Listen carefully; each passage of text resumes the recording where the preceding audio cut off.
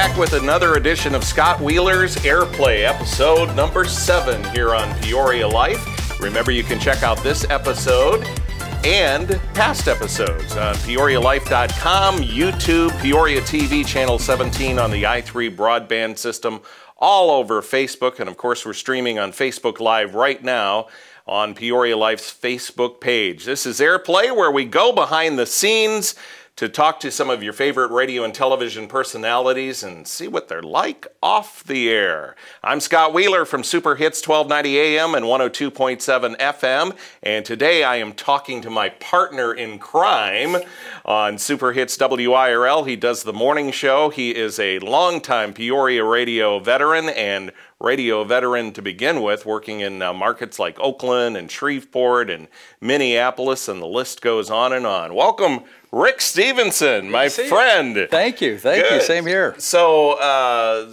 you're a West Coast boy, right? Yeah, I was born and raised in the Bay Area, born in Oakland. I lived most of my life in Fremont, California, which is now the headquarters of Tesla and some of those. Right. And I went back a couple of years ago, and it has just changed so much. But yeah, Bay Area boy. So did you start radio there in Oakland? Yeah. I started in 1970 at Fremont had its own radio station, and the typical 3,000 watt FM, which was not necessarily desirable in those days because FM was nothing like it is today. And of course, everybody wanted to be on AM. But and when I got into radio, I wanted to be a sportscaster. Oh, yeah. Because I love sports, but there just weren't the opportunities like there are now getting into sportscasting. And when you're 5'6", you can no longer play. High school there was no way in the world I was going to run up to any of the linemen or any of that kind of stuff. So my next option was either sports photography or sportscaster. And so I thought I'd like to do sportscasting. And so a guy moved into the market from Wisconsin, and he was going to do high school sports and all that, and he knew that I was interested. He had contacted the local community college, and of which I was the sports information director, and they told him about me, so he helped me out, and I worked for 6 months for free, just learning the ropes and running jobs and that sort of thing. So, if you had to call a game today, do you think you could? Yes, but no, because I couldn't take the whiplash. I mean, sports fans are some of the most critical in this day and age of social media. I would get, I could call the game, but whether or not people would like it or not, it's another thing. I did some, public address announcing. When I was in Shreveport, I did the public address for the local Giants affiliate down there. And I remember years ago talking to the Rivermen about filling in for B.J. Stone when he was PA guy, yeah, and they talked to me, and I said, I couldn't do hockey, and I've always heard that that's the worst sport to do because everything's on the fly. Yeah. And I love hockey, I just didn't know it well enough, and players, and of course, that's where you get the 65-letter names and everything else. So, yeah, I some sports, yes. Other sports, no.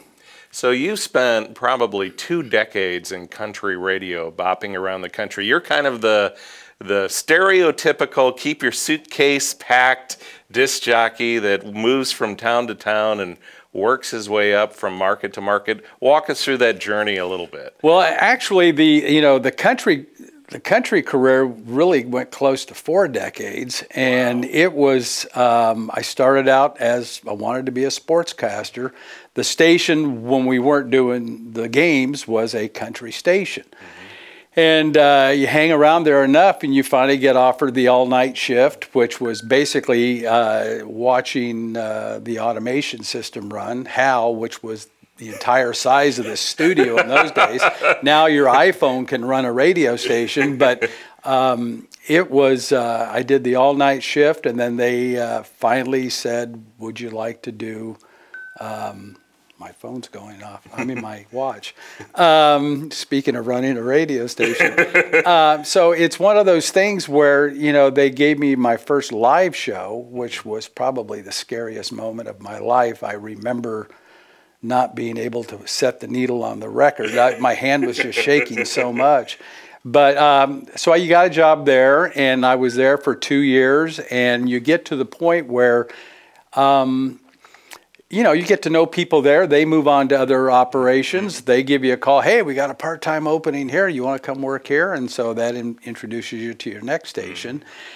And I went from there to KSAY in San Francisco, which was a radio station. The offices were in San Francisco. The studios were in a Quonset hut next to the Bay Bridge Toll Plaza. And that sounds like a real moniker. Broadcasting live from the Quonset next to the toll. And it literally was that way. I mean, you arrived at work, you went around the back of the building. Sometimes there was a rat the size of a jackrabbit sitting on the back porch.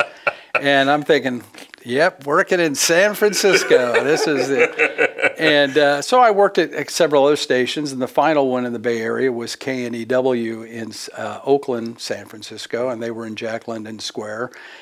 And it was owned by a company called Malrite Communications. They had bought it from Metromedia, who owned like the Ice Capades in those days, and the Harlem Globetrotters. And so I was there, and then they invited me to do a stint in Cleveland for a week, kind of like an on-the-air audition, because I had done mornings filling in for a guy they fired, and it turned out to be a really good rating book, and they said, we can't use him here, but maybe he wants to go somewhere else. And so they put me in Cleveland for the week, which was a headquarters for Malrite. That led to the morning offer in Minneapolis, which I moved to in '84. So I was in Minneapolis for 6 years at WDGY, left there, went to Albuquerque, worked there for 2.5 years. Minneapolis is where I got into management. And then I went down to Albuquerque as a manager, to Shreveport as a manager, to Phoenix as a manager. And then finally, when I came back to Shreveport, it was like, there's something about this managing business. Anytime you go to a new operation and somebody else buys the operation, this was a time during deregulation and everything, that everybody was buying up radio stations. They'd bring in their own people, and you were out looking for work again. And so I finally came to Peoria in 2001. They talked to me about management at River Country. I said, I want nothing to do with I'll do managerial things. I don't want to be the program director. And so I did mornings at 97.3 River Country, and I've been here ever since. And how long was the stint there? I was at River Country for 10 years, just shy of 10 years, and they decided not to renew my contract, and that's when I got out of radio. I made this decision that I wanted to try and stay in Peoria. I love Peoria.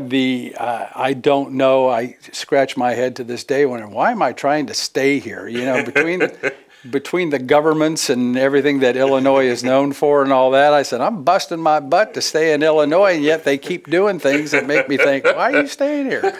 But I like it here. A lot of people thought I would follow my daughter. She got married, and he's in the Air Force, and people thought I would follow them. But being an Air Force, they were at Minot Air Force Base at the time in North Dakota, and I thought, I don't want to get stuck at Minot. And in hindsight, Minot's really a nice place. I really liked it up there. And now they're out in California at Vandenberg Air Force Base. So between them being all over, and I thought, Peoria's right in the middle of the country. I can get wherever I want to go, wherever I need to go. And I own a home here. I like it here. And the climate doesn't bother me, having lived in Minneapolis for 6 years. And winter's never been the problem. I deal with winter better than I do summer and the heat and humidity. But so I liked it here, and then I got the opportunity to go back on the air 3 years ago with WIRL, and that's been fun. Now, when I first started listening to you was at River Country, and you did some pretty cool landmark, we call them bits in the industry, but things that people could tune to you for. I remember you used to go and have kids say the Pledge of Allegiance. I thought that was really cool. You did some other things you were kind of known for, like...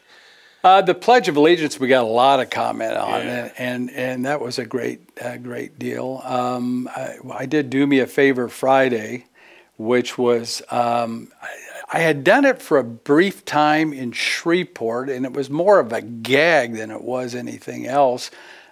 People would call up and say, "Yeah, I'm 5 months pregnant. And I want to find out the sex, but my doctor won't let me do it yet. Could you call him and get me in to get the ultrasound?" Uh-huh. And we would end up going with the person to cool. the doctor, and it was fun and all that.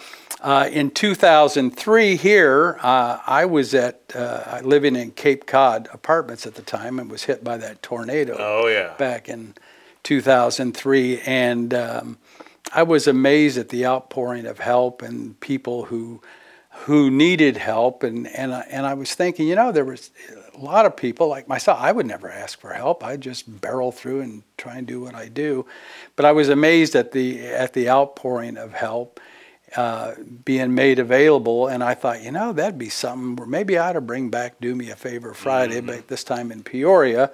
And we made it, but we changed the feeling of it in the sense that it was people who really were reaching out for help. We would get calls got a call from a daughter whose 70-year-old parents, 80-year-old parents had a house, and they needed the garage painted, and Dad was in a wheelchair, and Mom says she's going out to paint the garage, and we put it out there, and we'd get 8 or 10 of us to go up there and paint the garage for them one weekend, and so every Friday there was 2 or 3 different favors that we were able to perform. That's one of the great things about living in Peoria is that spirit. Yeah. Oh yeah. It was amazing. I know when the Washington tornado happened, I had a friend who was hit by that, and I contacted him and said, "Let me tell you,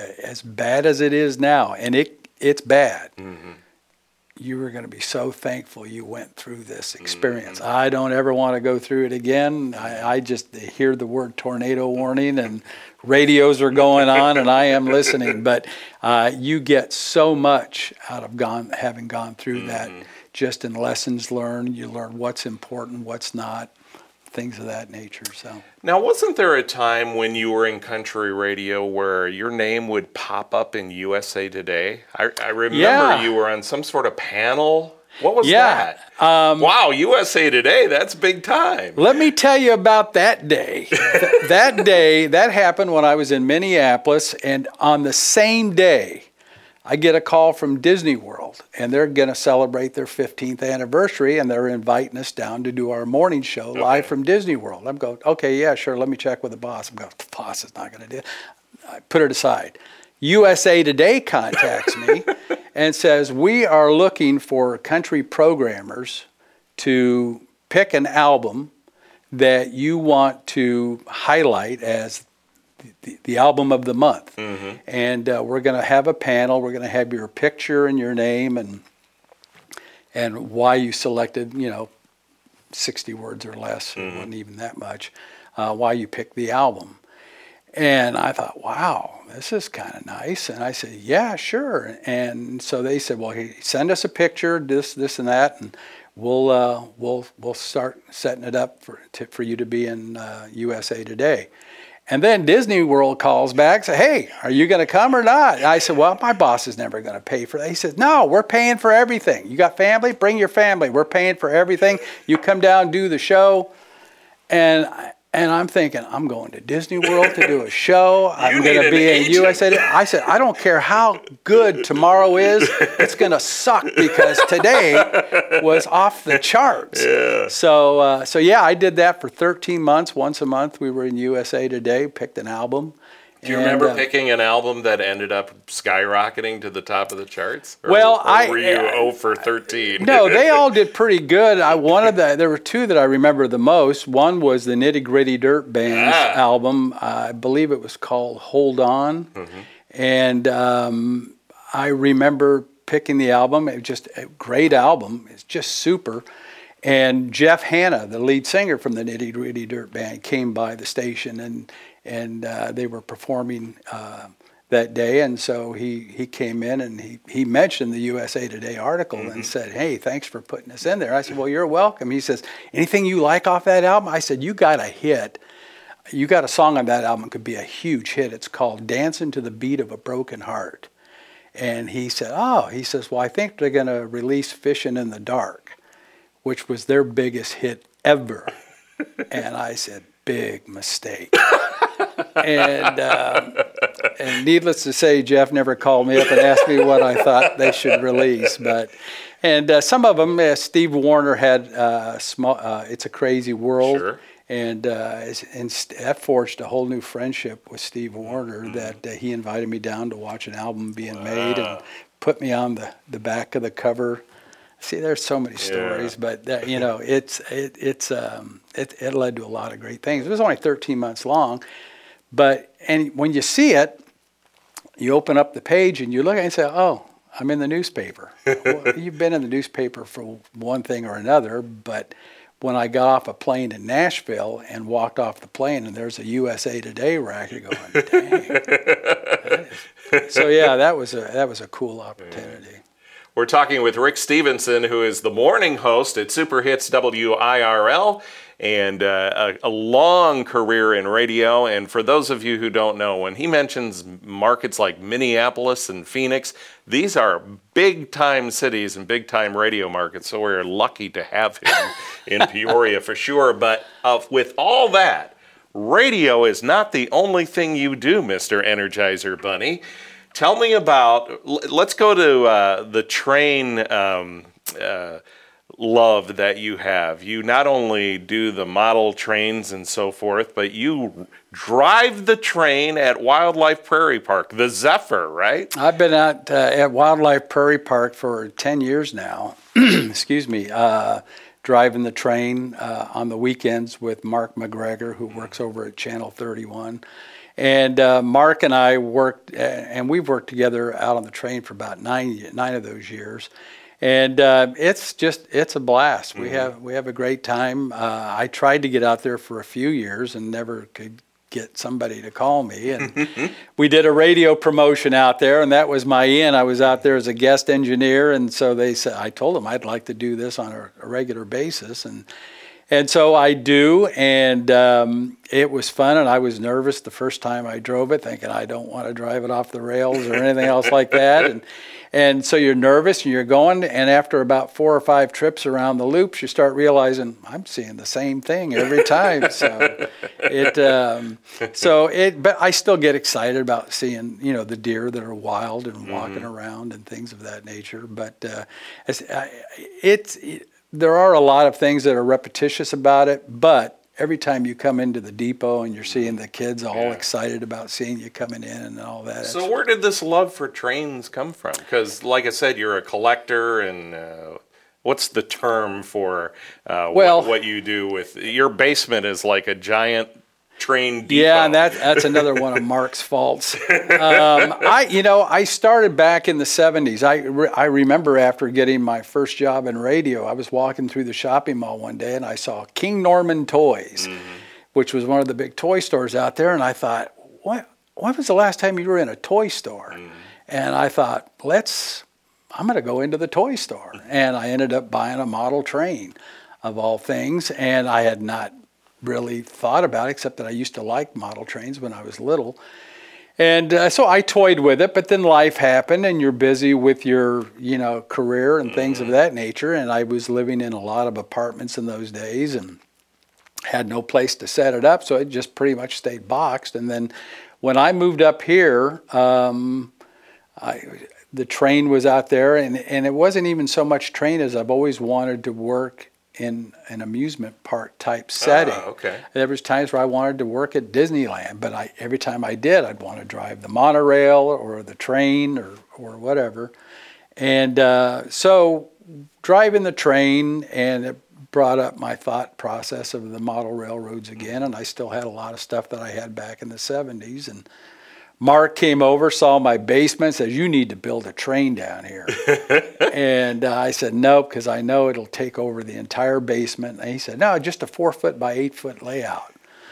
So I did, and how big is it now? it's 14 by 32 feet long. So it's the entire half side of the basement is the model train. So.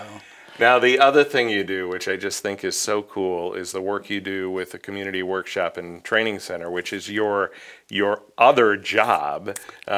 Briefly tell us about that. Well, that's my main job. That's a full-time job doing public relations and communications and things of that nature. We work with adults with disabilities and trying to help them achieve as much independence as they're capable of. And it's just a great organization. It's really changed my mind. You know, all these years in radio that I turned around and I looked at, you know, I do some things with nonprofits. And I always just, you know, bundled up nonprofits together. But when I went to work for the workshop, it was like, wow, nonprofits really are, not only are they not all lumped into one category, they're all different. Every one of them is different. One of the things unique about our workshop is that, you know, CWTC is 100% local. We don't have a parent organization. We don't have that big marketing, you know, machine that helps you try and raise extra money. A lot of our funding comes from the state. We do contract packaging for Caterpillar. That's one of the job opportunities for our consumers. And then, of course, we have residential facilities as well. And when we do a fundraiser and things like that, all that money is 100% here and going to our programs and services for adults with disabilities. Well, that's righteous work. Good for you. Thank you. It's fun. I mean, it is... It was funny because the first day, I've never worked in a radio station. You have a staff of anywhere from 15 to 35 people, depending on the size of the station and that sort of thing. And when I walked into an organization where we had like 150 other employees and 250 other consumers, and you know, the first time I'm walking down the hallway, it's like, "Hi, how are you? Yeah, good to see you." You know, I couldn't remember a name to save my life, and pretty soon everything's on a first name basis, and the clients are always coming up and saying hi and high-fiving you and talking about things. Cool. So, and they listen to the radio station out on the production floor. Way to and I don't even think they know it's me on there sometimes. Well, as you can hear, a well-rounded guy. A little less well-rounded than you used to be. He's lost a ton of weight. Good for you. Yeah, I've lost 64 pounds, so it's I got about another 10 to go. But it was either that or apply for statehood. So I decided take a few inches off and leave it at that. So. Rick Stevenson, the morning host at Super Hits WIRL at 102.7 FM and 1290 AM. You can hear him every morning, Monday through Friday, 6 a.m. until noon. That'll do it for Airplay. Remember, you can see us on PeoriaLife.com, Facebook, YouTube, and Peoria TV Channel 17 on i3 Broadband. Until next time, thanks for watching Scott Wheeler's Airplay. PeoriaLife.com